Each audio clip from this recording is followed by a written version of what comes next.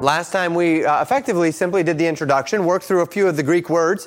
This week we'll be getting into Matthew chapter 7. There is one more Greek word as I was digging in a little more that I found. Very similar. We talked about krino and anakrino and katakrino. And I found sugkrino in my study as I was continuing to do so, looking into various words. Found just 2 times in the New Testament, so not common. As with the others, this is a compound word with the prepositional prefix sug on it, meaning with or together. And then, of course, we have krino, which is to judge with or to judge together. And the idea here is judging something against another thing, so we have the idea of comparison, right? And that is how we'll see the word when we get there, is the idea of comparing. As a matter of fact, we spoke of that this last Sunday. We dare not make ourselves of the number or compare ourselves one with another. And that's where we see this word used, is within that context of comparison one to another. So just wanted to mention that as well, that we do have this extra Greek word, another prepositional prefix that we find there. Teachings on judgment. Now, we're going to begin in Matthew 7, and I've told you this for a little while, and we'll see how much we get through tonight. I actually ended up deleting some slides today because I'd really like to go with this other format where I'm not so much giving you the content directly, but rather that we're kind of walking through it together. We'll see how it goes. If it just ends up not working out super well, then we will modify our system. But Matthew chapter 7 is where we find ourselves, and we are in verses 1 through 5, and the Bible says this: "Judge not that ye be not judged, for with what judgment ye judge ye shall be judged, and with what measure ye mete it shall be measured to you again. And why beholdest thou the mote which is in thy brother's eye, but considerest not the beam that is in thine own eye? Or how wilt thou say to thy brother, Let me pull out the mote out of thine eye, and behold, a beam is in thine own eye? Thou hypocrite, first cast out the beam out of thine own eye, and then shalt thou see clearly to cast out the mote out of thy brother's eye." Okay, so we have this statement, and we find judge here within these first 2 verses 4 times. Judge, judged, judge, and judged again. And then judgment is also, it's not the verb krino, it would be the noun form of the word. But it is this word krino, so it doesn't have any prepositional prefix on the front of it. It's simply the word to judge. It's a standard word for judgment, and we do find that this is the first real time in the New Testament teaching where we contend with this concept of judgment. One of the things that we talked about a little bit last week, when you're studying the Word of God,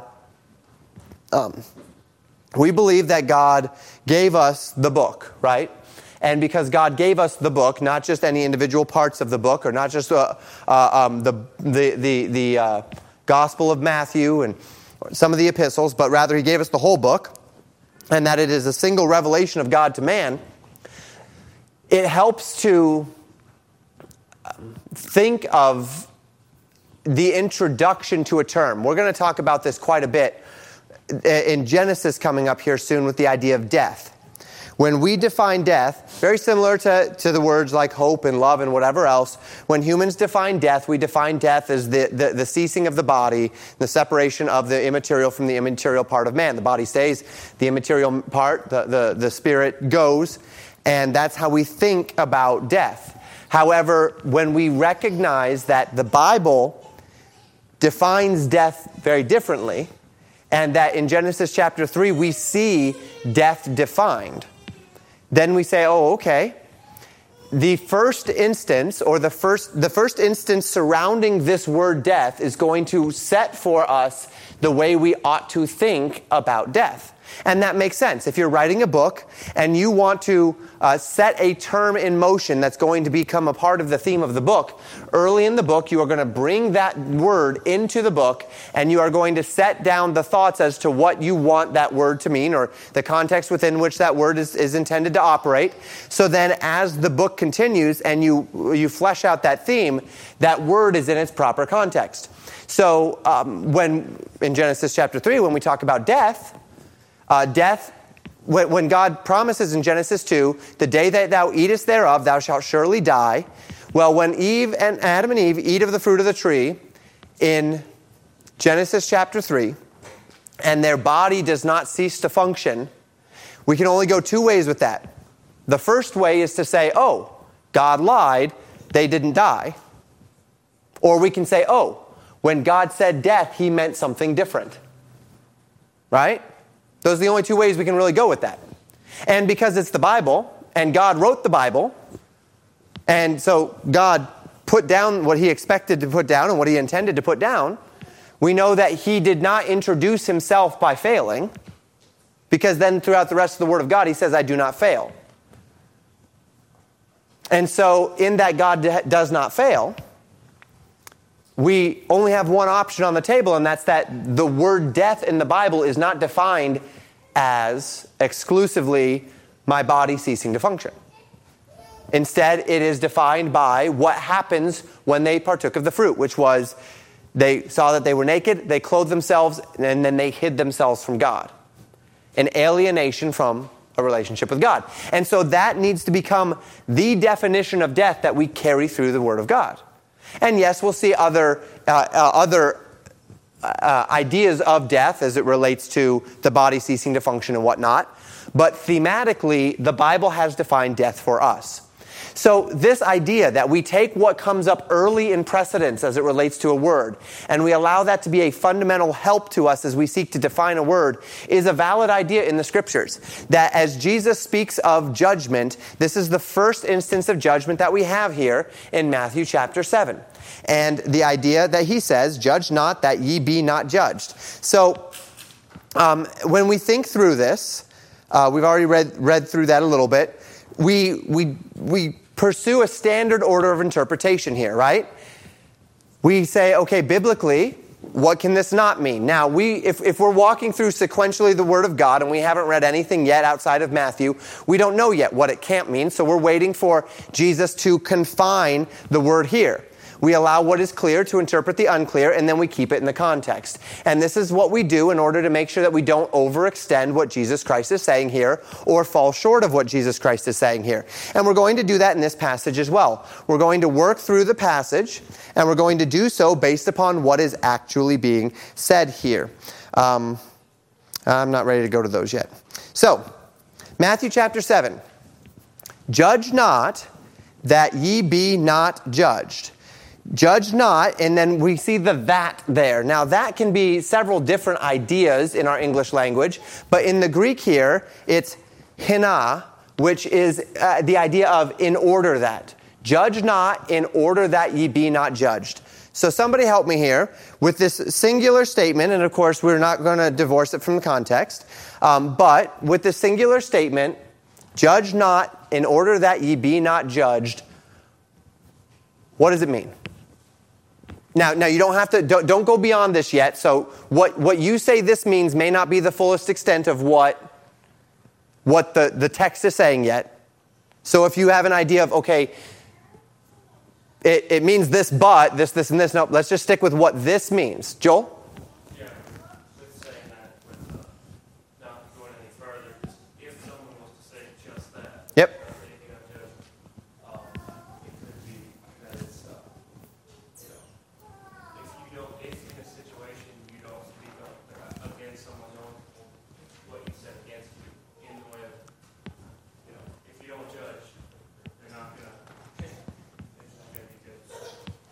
Okay, so perhaps the idea that if you don't speak up, then other, if we set an environment of not speaking up or not holding things, and again, we haven't really settled what judge would mean yet. We're going to get there, but whatever judgment is, if I don't do it to others, or if we set an environment where we're not doing this, I'm not doing it to others, others aren't doing it to me. Now, that would be one possible idea.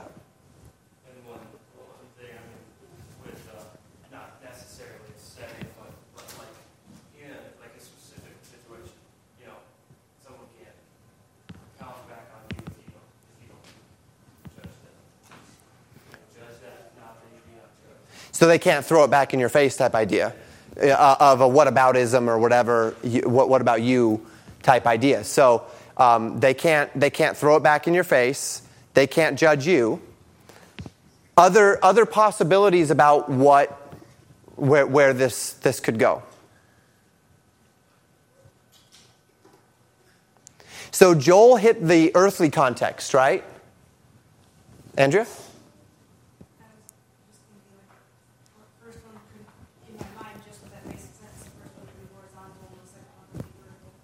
Right. So then the question becomes, what about God, right? And judgment. So in our previous context is not going to help a whole lot with this idea because we're in the Sermon on the Mount. And the Sermon on the Mount is kind of one thing after another. It's not contextually coherent, right? Jesus hits one thing, then he hits another thing, then he hits another thing. It's not like it's one continuous idea where if we go back into Matthew chapter 6, which just finished with the whole idea of provision, right? As many people even thinking that maybe the Sermon on the Mount was not actually one sermon, but it was Matthew compiling a bunch of different teachings into a singular idea.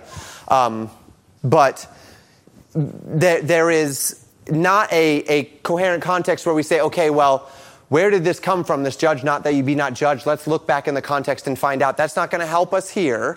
So we have this question mark of, are we talking horizontal relationships? Are we talking vertical relationships? Us with others or us with God? And this is a question in our mind as well. Now, again, you've got a lot of scriptures flowing through your mind here about what this cannot mean. And because you know the scriptures, that's a very good and important part of interpretation. And we'll kind of get there. We'll hem it in as we continue. You saying, well, I know what this can't mean. And I often, when I preach, we talk about that, right? What can this not mean? And we have a lot of things that we know this idea of judgment cannot mean.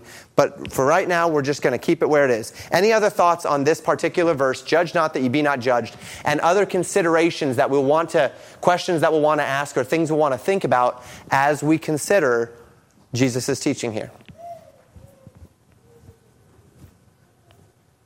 Joel. Would Jesus ever say, judge not that you be not judged, to exclude anyone from the final judgment if it's a heavenly direction? But then also the earthly direction, if, kind of say it again, if you don't say anything, if someone says nothing in good judgment, kind of like the committee masters who go and judge more strictly. Yep. You can't go wrong when not judging. If it's a casual comment type of judgment. Right, and depending on what we mean by judgment, right? And this is where we need more information, right? What does he mean here? Because we talked about this last time. Certainly we can't say, as we think about the idea of judge not lest you be judged, we certainly can't say, all right, the full breadth and width of what judgment means biblically, because the word judge talks about discerning things, talks about understanding, talks about being able to distinguish between one thing and another. And all of that can't be on the table here. So we need more, right? We need more insight to understand this. And we'll seek to get that insight. So then Jesus elaborates here, and he says, for with what judgment ye judge, ye shall be judged. And with what measure ye meet, it shall be measured to you again. And this is where we can connect to some of Jesus' other teachings to understand a little bit of what's going on here. Now, one of the things that we have to understand is, or we have to first root ourselves in, we see in Philippians chapter 3, verses 12 through 14, Paul say this, not as though I had already attained, either were already perfect, but I follow after, if that I may apprehend that for which also I am apprehended of Christ. Brethren, I do not count myself to have apprehended, but this one thing I do, forgetting those things which are behind, and reaching forth unto those things which are before, I press toward the mark for the prize of the high calling of God in Christ Jesus. So Paul, as we compare Scripture with Scripture, says quite clearly that he has not attained unto perfection, and yet as we look into the New Testament, we find that Paul has a lot to say about sin. And so we immediately start to think, all right, we can't be hemmed in by the idea that we're being called to be sinlessly perfect before we make any sort of distinguishing or any sort of statements of fact as it relates to right and wrong.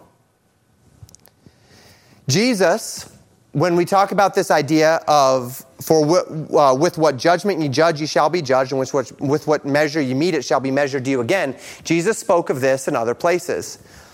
We do see in Matthew chapter 6 a portion of this idea, verses 12 through 14 or 15. This is what is often called the Lord's Prayer. We consider it the model prayer, right? Forgive us our debts as we forgive our debtors. Lead us not into temptation, but deliver us from evil. For thine is the kingdom and the power and the glory forever. Amen. For if you forgive men their trespasses, your heavenly Father will also forgive you. But if you forgive not men their trespasses, neither will your Father forgive your trespasses.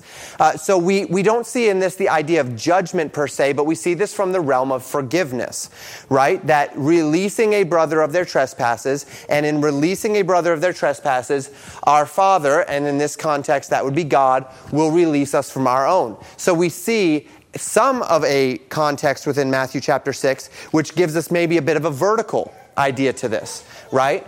A vertical idea that tells us that we will be treated by God in a manner that is commensurate with the way that we treat one another. Our horizontal relationships affect our vertical relationship. And so in Matthew chapter 6, we have this idea as it relates to forgiving. And then in Matthew chapter 7, we see kind of the inverse of it as it relates to judging. I forgive, I am forgiven. I judge, I am judged.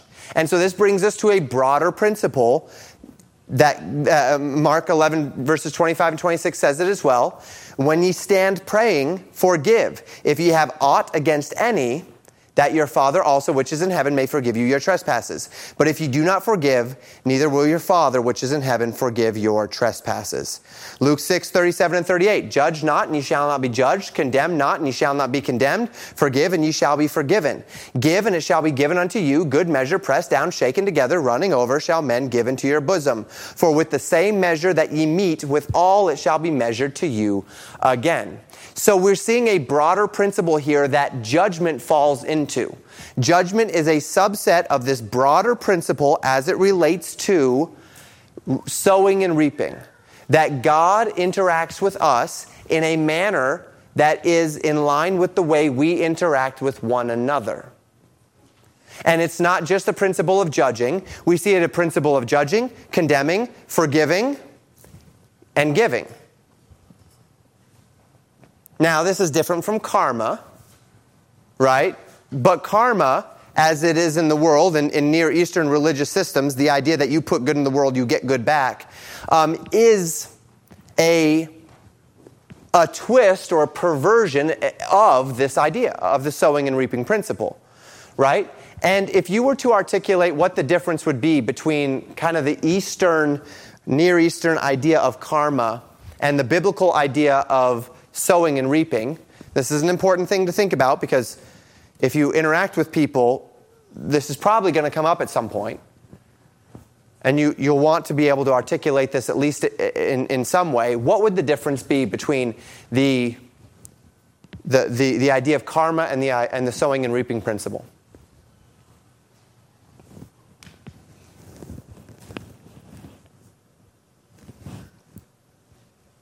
Sarah?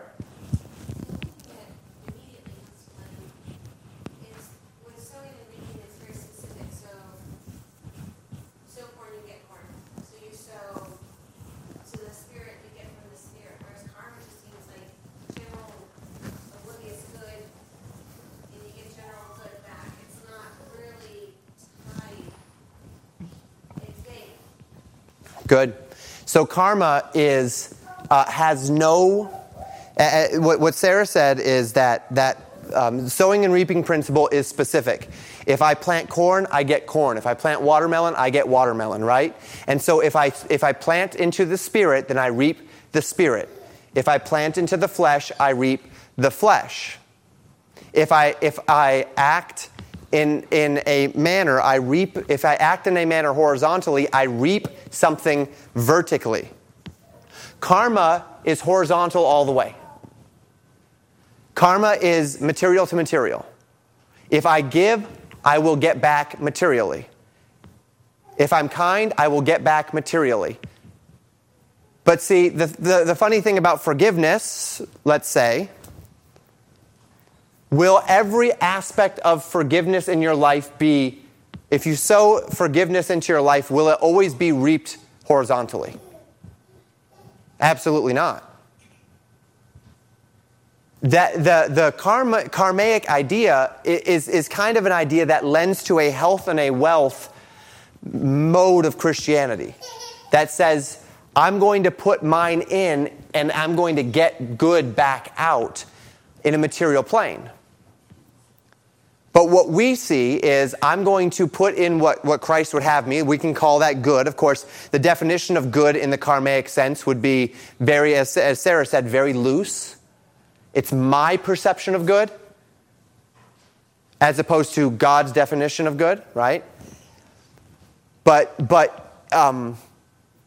if I put in whatever I put into, let's say it this way, whatever I put into the world, if I sow a spiritual thing, I will reap a spiritual reward that's representative of heavenly rewards, right?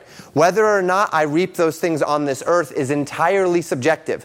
And the only reason why we struggle to connect ourselves to this concept is because we live in the United States of America, where in general, if I sow biblical principles into this society, I will reap good things, as a general rule. If I have integrity, if I don't steal, if I'm honest, and if I'm kind, our society is such that we'll generally reap those things back. But that's not a worldwide trend, right? In many, many places of the world, you sow those things and they'll take your shirt, and they'll take your shoes, and they'll take your house, and they'll leave you with nothing, and they'll beat you up, and they'll leave you on the side of the road. And so we are not looking at a horizontal relationship. We're looking at our horizontal relationships bring a vertical reward. And that's the sowing and reaping principle, as opposed to karmic principle, which is all horizontal, all earthly in principle. And to whatever degree it's an afterlife idea, of course, in Eastern religion, that would be a reincarnate idea. So the karma may find its way back to you, but that's in the next material life, right? You reincarnated as a cow because you did so well, right? So that there's a real difference here. But what we find then is that when Jesus says, "Judge not that you be not judged," he is invoking a broader principle. And that broader principle is that God interacts with us vertically in a manner that is consistent with how we interact with one another horizontally. And it should become an overarching and overshadowing idea when we think of the concept of judgment. And if we could start by thinking of it this way, the question would be this: with your eyes wide open, am I treating that person the same manner that I would want to be treated? Now, and the reason why I say with my eyes wide open is this. Because a lot of times when a person comes up and says, "You're judging me," you aren't. If you aren't, right? In the unbiblical sense, in the wrong sense. If you're actually expressing love toward them and you're not doing anything wrong, you know you're doing what is best for them. They don't. They think that you're doing something to be unkind or to harm them, but you actually know that you're doing something to love them. And so when I say, with your eyes wide open, would you want to be treated that way? You put yourself, if I can put it this way, into their shoes, but you don't change the biblical perspective. If they are outside of the biblical perspective and so they're upset when you're expressing love, You don't say, well, they're going to be upset, therefore I'm not going to do this. It's, no, if I were in this state, would I want someone to, would someone coming up and doing this to me be an expression of love, or would it be an expression of something else? And then, the question being, would I want God to interact with me in the same way that I am interacting with them? That if I were going down this path, would that be a path that would truly need to be handled in this way or not as it relates to my interactions with God? And so we see this idea. And we do see this principle fall back well into the Old Testament, where in Proverbs it talks about not rejoicing over the wrongs of your enemy, if you recall, or over the bad things that happen to your enemy. And the reason why is the Bible says, because the Lord might see that, thus have compassion on him and will spare him because of your rejoicing over their failings. That's a judgment idea, isn't it? That I see my enemy and I see terrible things happen to my enemy, and as I see those terrible things happen to my enemy, I rejoice over their terrible things, and God actually, seeing my rejoicing over their sorrows, thus shows mercy to them as one who has been wronged by me. And so I stop and I say, would I want God to treat me the way I am about to treat that enemy? Because this is an overarching principle that we find in the Scriptures. Judge not that ye be not judged, for with what judgment ye judge, ye shall be judged, and with what measure ye mete, the amount that you give out, it shall be measured back to you. And then, of course, this Luke passage does give us some horizontal ideas there. But with this vertical idea of God treating us the same. Thoughts? Sam? So an analogy that I've heard, it kind of came from mainly the kind of some studying of the early couple first chapters of Romans, which touch on this as well, is the idea that as an analogy, everybody's kind of born with, or as you begin to grow as a little child, you start off with maybe a little yardstick, let's call it, of, two little children playing together, and one takes a toy and the other one says, you ought not do that, or, wax it, or whatever, that there's this, you're right and wrong, yardstick is only so big. Mm-hmm. But no matter what you do in life, you're still going around to every person and holding it up to them. Mm-hmm. And then as you get older,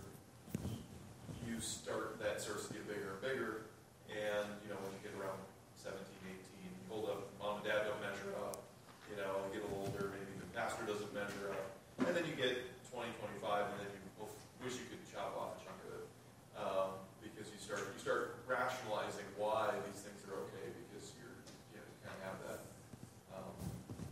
almost, where you start realizing that, I don't measure up either, and in the idea of the way God judges, say, someone who never heard of Christ in Africa or somewhere, the idea that God would judge them according to what they do, what their yardstick of right and wrong was, because they don't measure up, and nobody measures up to that idea, because there is the law of God written in their heart. That is, you can use the term conscience. Yeah. But I don't know if that relates to this idea as well, as far as we always judge everybody we interact with, at least on a mental basis, a lot of the time, even though we may not verbally tell them.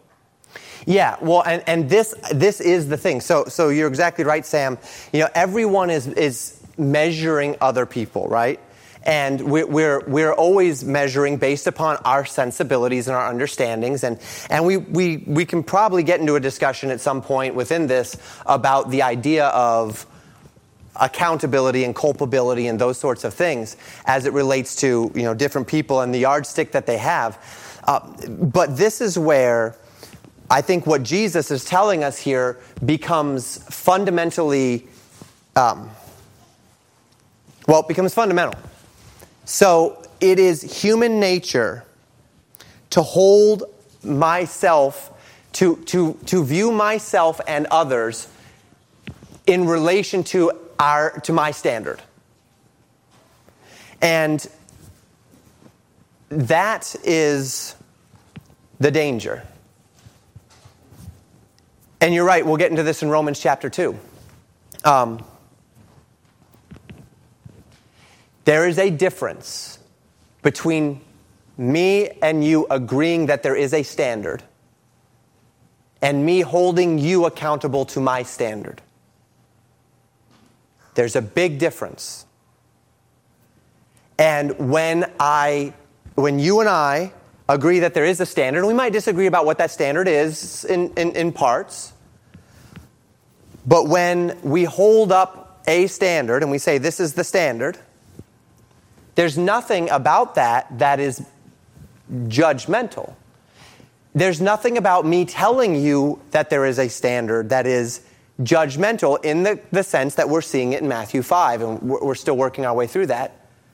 Much to the contrary, this is, and the way I often describe it is, there's a difference between me judging someone and the Word of God judging someone. But what happens when I start to set a yardstick? And we can say, yes, that yardstick is based upon the Word of God. So I've got my yardstick, and it's the standard. But what we're going to find is that there's a manner of interacting with others that will give me insight into whether or not I am judging everyone against my standard, holding them to that, or I am proclaiming a standard that we are all accountable to. And that's what we consider as we continue. So he says in verse 3, let me see, do I still have, yes. And why beholdest thou the mote that is in thy brother's eye, but considerest not the beam that is in thine own eye? Or how wilt thou say to thy brother, let me pull out the mote out of thine eye, and behold, a beam is in thine own eye? Thou hypocrite, first cast out the beam out of thine own eye, and then shalt thou see clearly to cast out the mote out of thy brother's eye. And what you're going to find is that in this context of judgment, the kind of judgment that is not what Christ would have of us, a primary concept, whether it's here or whether it's in Romans chapter 2 or whether it's in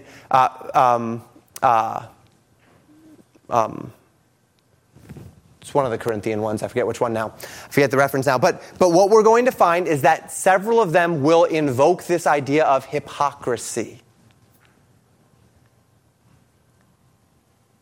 And this is a very, very important concept to unrighteous judgment. The concept of hypocrisy. So the idea of hypocrisy is what Jesus is espousing here.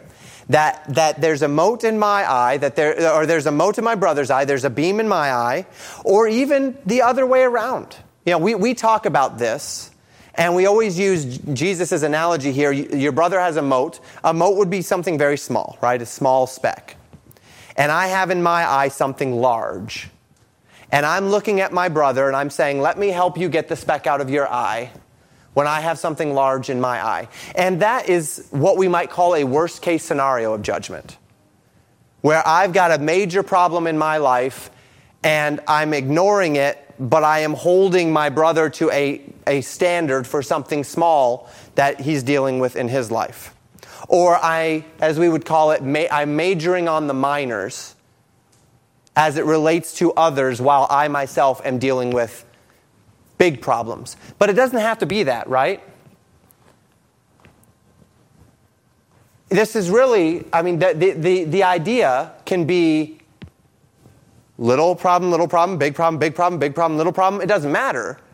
The idea is you've got issues going on in your own life, and yet you are focusing on others. And so as we think about this idea of hypocrisy, I hear all the time, depending on who you talk to, there's various people and they say, well, everyone's a hypocrite, right? Because we all do things that we know are not right, and we say that you shouldn't do them, but we do them anyway. That's not hypocrisy.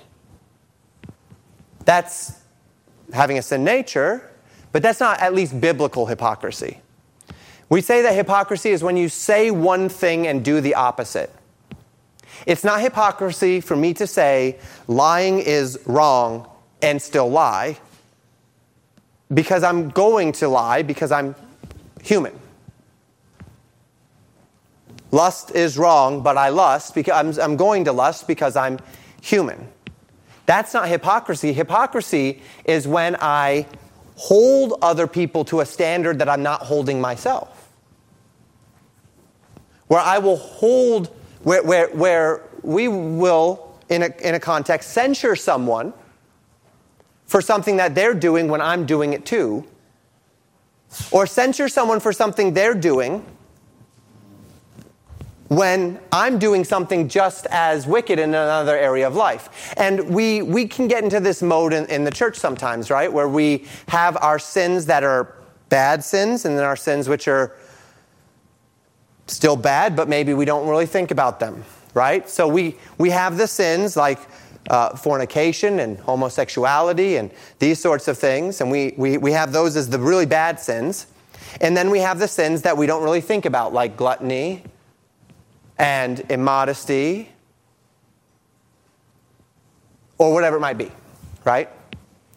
And of course, by immodesty, I don't necessarily mean the dress form. I mean the drawing attention to myself form. Could be the dress form too, although I think in our circles, at least, immodesty would be on the ones that we major on, right?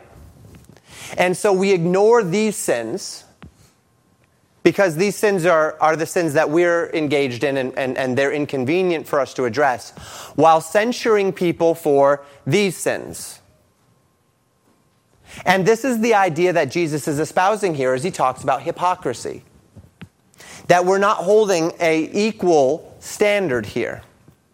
And the problem, as Jesus espouses it, is not that these people should not be told that they're sinning.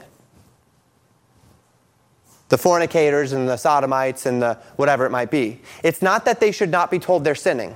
It's that I need to get down out of my ivory tower and stop pretending like I'm not. And if I am sitting here and I have a problem of intemperance in my own life, it's not that I cannot tell this person who has a problem of fornication in their life that they should not be fornicating. It's that I ought to treat them with the grace that I would desire to be treated with as it relates to my intemperance.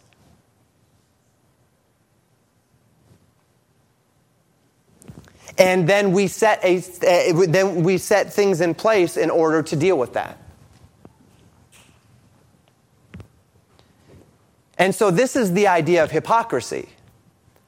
That I am able to, and this is what humans do, I am able to justify my own problems because I have reasons.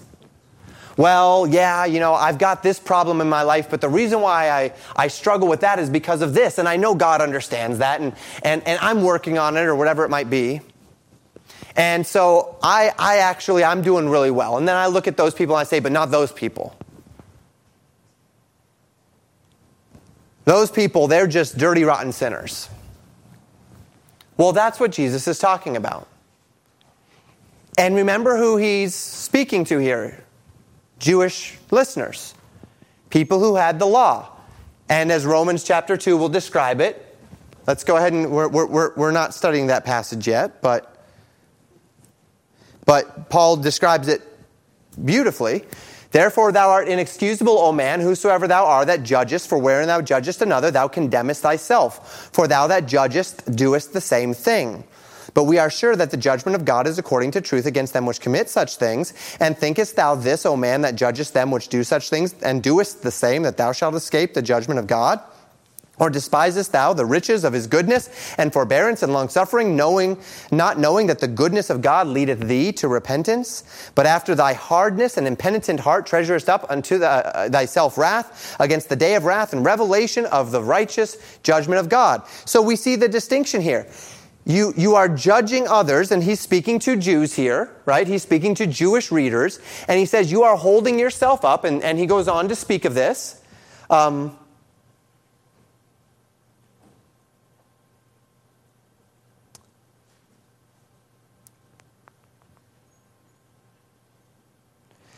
Behold, verse 17, behold, thou art called a Jew, and restest in the law, and makest thy boast of God, and knowest his will, and approvest the things that are more excellent, being instructed out of the law, and art confident that thou thyself art a guide of the blind, a light of them which are in darkness, an instructor of the foolish, a teacher of babes, which hast the form of knowledge and the truth in the law. Thou therefore which teachest another, teachest thou not thyself? Thou that preachest a man should not steal, dost thou steal? Thou that sayest a man should not commit adultery, dost thou commit adultery? Thou that abhorrest idols, dost thou commit sacrilege? Thou that makest thy boast of the law, through breaking the law, dishonorest thou God? So this idea being that we clothe our failings in religious veneers. And we have this subset of failings that we are just fine with, that we are able to operate in without compromising that which the church would see and thus have a problem with, or our religious community, or maybe our family. And because of that, it's like we're callous to these things. And this can happen, as I said, in religious communities. This can happen in families, where your family kind of has a subset of things that it holds on to. Maybe it's that you gossip about others, that you mock people behind their backs. And this happens, and when it happens, everyone giggles, and it's just kind of what your family does, and because your family has a culture surrounding it, you don't even think twice about it. When in fact, you're belittling, gossiping, mocking. And then you look at others and you see their sins without considering that you have your own. And this is the idea here. The connection between unrighteous judgment and hypocrisy is very, very strong in the Scriptures. So can I tell a person they're doing wrong without judging them? Well, the question comes down to, is it possible to tell a person they're doing wrong without comparing myself to them? Without allowing myself a pass, without seeing myself as their better? And can I tell a person that they're doing wrong in a manner that is gracious, not seeking to censure them, but seeking to help them? And this is an important part of it, because if you are doing wrong, and you expect, as I've said, let me ask you. You're struggling with a sin. How would you want God to interact with you in relation to that sin? Nathaniel.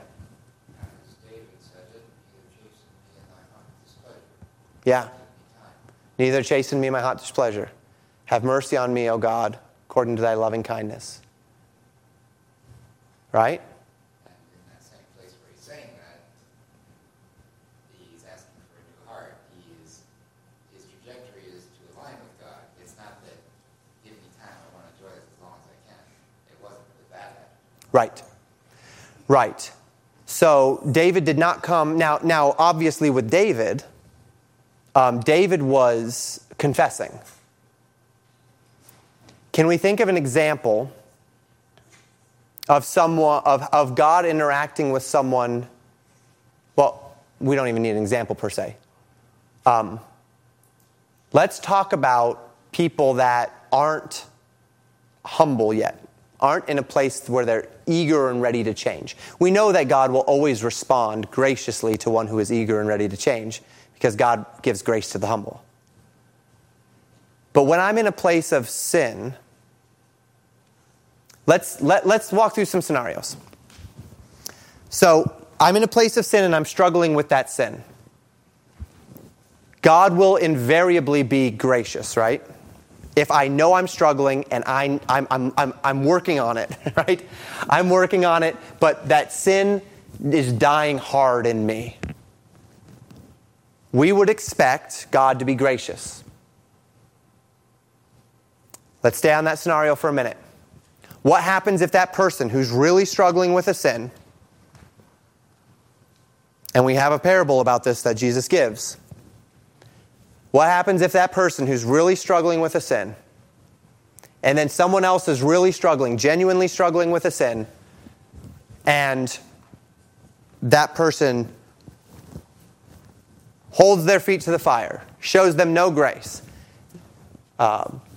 hard as iron heart against their failings? That's unrighteous judgment. I am leaning on God to be merciful to me. And Jesus gives the parable, right, of the man who owed much. And the master, frankly, forgives. And then that man who owed very much and was forgiven goes to another man who owed him very little and says, "Give me all that you owe me." And the man says, "Just give me time." Not only would he not give him time, forgive, but he wouldn't give him time. He threw him in debtor's prison. And when the master hears about it, he takes that man who would not forgive after he had been forgiven much, and he throws him in the debtor's prison until he pays the last farthing. That's the idea. That we maintain a perspective in our lives that says, hey, look, I'm struggling too. And I'm going to treat you the way I want to be treated as it relates to my struggling, the sin I'm struggling with in humility. Brother comes up and says, hey, look, you know, I'm dealing with this. I'm dealing with lust. I'm dealing with I'm dealing with difficulty as it relates to my speech being edifying, whatever it might be. There's a man who is, or a woman who's working on themselves, who's seeking unto the Lord to be helped and to grow. Well, we treat them the way God would treat us and the way we'd want him to treat us. But now let's talk about the man who doesn't know. Either he's in ignorance or he's in rebellion. How do we approach a person in ignorance or rebellion as it relates to being sure that we are not in unrighteous judgment?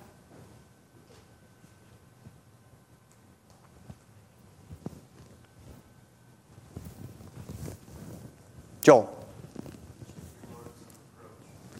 Check your motives, check your approach. All right, so let's take those in turn. Let's start with approach. Judge not that you be not judged. So the first thing that we do, Psalm 139, search me, O God, and know my heart. Try me and know my thoughts. See if there be any wicked way in me, and lead me in the way everlasting. Am I in rebellion? Am I in ignorance? Well, I don't know about that, right? And so I might seek unto some counsel. Am I in ignorance? Is there anything in my life that would hinder me from being able to be honest and in my integrity help and approach a brother? And then approach. You'd like to always assume ignorance first, right? And so we get on the same page. We seek to be in agreement as it relates to the problem. And what we might find is that we are in a measure of disagreement about certain things. Maybe it is that I am in disagreement with my brother about what the Bible is actually saying. But I find that my brother is actually genuine as it relates to his desire to obey the Bible.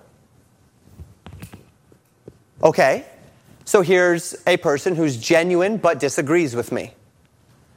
Well, the solution then is not for me to censure his action.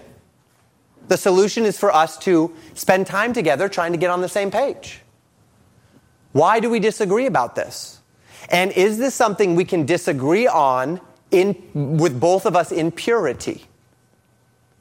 And what you'll find as you walk through that is either you two will get on the same page, find that this is something you can disagree on while both of you are in purity, or someone's being dishonest with themselves and with you, or you with them. That someone is not being honest with where they are. That they say, yeah, I truly believe the Bible, and then you show them the verse that explicitly contradicts what they're doing, and they say, well, yeah, but... Okay, well then be honest. You don't believe the Bible in this area. You don't believe this. Let's be honest. Right? And in this manner, I am searching out and I am giving opportunity both for myself and for them to understand where we are. Because the method and the motive, if I am ever bringing something up, my motive should not be, you have offended me. It should be, I want to help you or protect others. Sometimes there are things that happen where, say, someone comes into the church and they're dressed in something that is where where a woman comes into the church and she's dressed in something that where the men of the church need to be protected.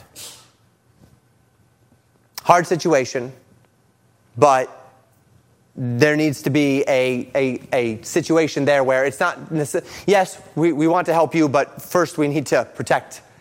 We need to protect the people that come here in purity, and then let's then take the next step of trying to figure out where we differ on this thing, right? There are times where it's for protection, not just to help, but either way, the motive is never to be, let me step down off of my high horse to instruct you on what is right in my eyes.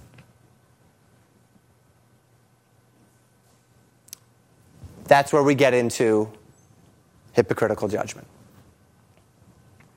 So we have these different scenarios, but they all come down to this idea of how am I relating myself to God? How would I desire God to relate himself to me? Would I be okay with God treating me in the fashion? And again, when we say okay, it's would I be okay with God treating me this way if my eyes were wide open? Which means if I am in rebellion, if my eyes are wide open, yes, I want God to stop me. I want God to be heavy-handed with me if necessary to pull me out of the path. That is what I want of God if my eyes are wide open. I don't want that when I'm in my rebellion. But if I'm out of my rebellion, thinking about the possibility of being in rebellion, that's exactly what I want of God. I want him to put the angel of the Lord between me and my destination and make that donkey slam me into rocks to stop me from doing it, what I'm about to do, right? If I'm Balaam, that angel is mercy, even though he's about ready to kill me. That donkey is mercy, even though he's hurting me. So with my eyes wide open, I want that. And then I step into my interaction with another with that in mind. Now, if we do that, a lot of our interactions, maybe not personal interactions, because when you're looking someone in the eye, it's actually a lot easier to judge not lest you be judged. But it's a lot harder when, say, it's people in Washington. Or it's the abortion group that's protesting, right? Are there people there that are there with absolute malice in their heart? Yes. But how many of those people are being drawn along, have been sucked into something, and they know not what they do? But I have a tendency, a propensity, a temptation to impose upon them my morals and motives, my perspectives and intents, and then to see them all as the same. Not knowing what might be going on in the mind. Now, that doesn't mean I don't tell the truth. But it means I need to check the way I view them and the motive for telling them the truth. Am I trying to get cheap wins? Am I trying to elevate myself at their expense? Would I want God to treat me in their situation the same way that I'm treating them? Well, maybe if they are the vile person, but do I know that? What if they aren't and I'm treating them that way? If they aren't that vile person I have propped up in my mind that they are, and I treat them that way, then, and they're in ignorance, they have been drawn away by some ignorant fancy, or by some emotional whim, or by what they have been told their whole life. Would you want God to treat you the way you're treating them if you have something that you've simply been told your whole life and you've just believed it, and you're doing what is consistent with a person who's simply been told this their whole life, but, maybe they've never fully considered, would you want God to treat you in that situation the way you're about to treat them? Because that's the warning here. It does not mean I cannot discern. It does not mean I cannot say right and wrong. What I would want God to do with me in ignorance is send someone to tell me what's right and wrong. But certainly not someone to reject me, lay the hammer down on me, alienate me, elevate themselves at my expense. I'd want someone to tell me. Right? And we do see in Matthew chapter 7, Jesus absolutely gives a path forward to pull the mote out of your brother's eye. Right? We can't get away from that. That in this concept of judge not lest you be judged, Jesus does not say, just drop it. There's no mote in your brother's eye. There's nothing in anyone's eyes. We all just have perfect eyes. You have your eyes, I have my eyes, and maybe your eyes are different than my eyes, and your eyes have little specks in them, and my eyes have little specks in mine, but all of our specks are just equally as valid. No, there is a path forward to pull the mote out of my brother's eye, or the beam, or whatever it might be. But I need to consider that path carefully to make sure that the way I am doing it is such that I am more than willing to have the Lord treat me the way I'm treating them. And that I am not doing so in a manner that is reflective of me elevating myself at their expense. Because all of that is going to come back on me in the vertical. And so really the idea of judge not lest you be judged is a fearful idea. Very similar to other concepts of Scripture, such as in James, my brethren, be not many masters, knowing they shall receive the greater condemnation. It's a fearful idea in one sense to step into the ministry. It should be a fearful idea to step into a righteous judging relationship even, because of the possibilities surrounding unrighteous judgment. And the reality that God treats us in a manner that is consistent with the way we treat others. So that frames our mind upon every interaction, not being an interaction of personal gratification, of self-aggrandizement, of unrighteous judgment, but rather of edification and love. And sometimes edification and love means I have to tell you that you're on the wrong path.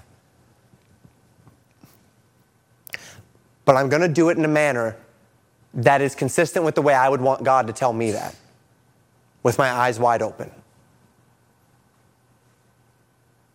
And I certainly wouldn't want him to start with, get out of my church, right? I'd want him to start with something significantly more gentle, patient, helpful.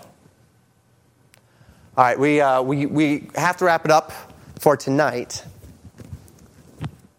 Any final thoughts?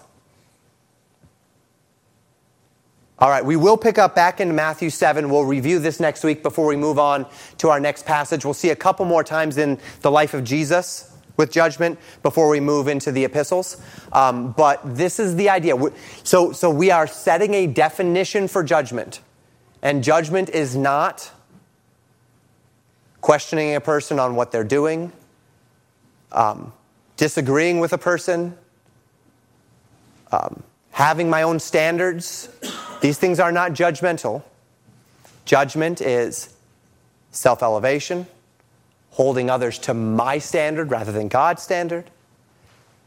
Hypocrisy, setting aside certain sins and focusing on other sins, and then censuring those who have those sins, but ignoring our culturally acceptable ones. And these are the tendencies in the human heart that we need to avoid. We'll pick up there next week.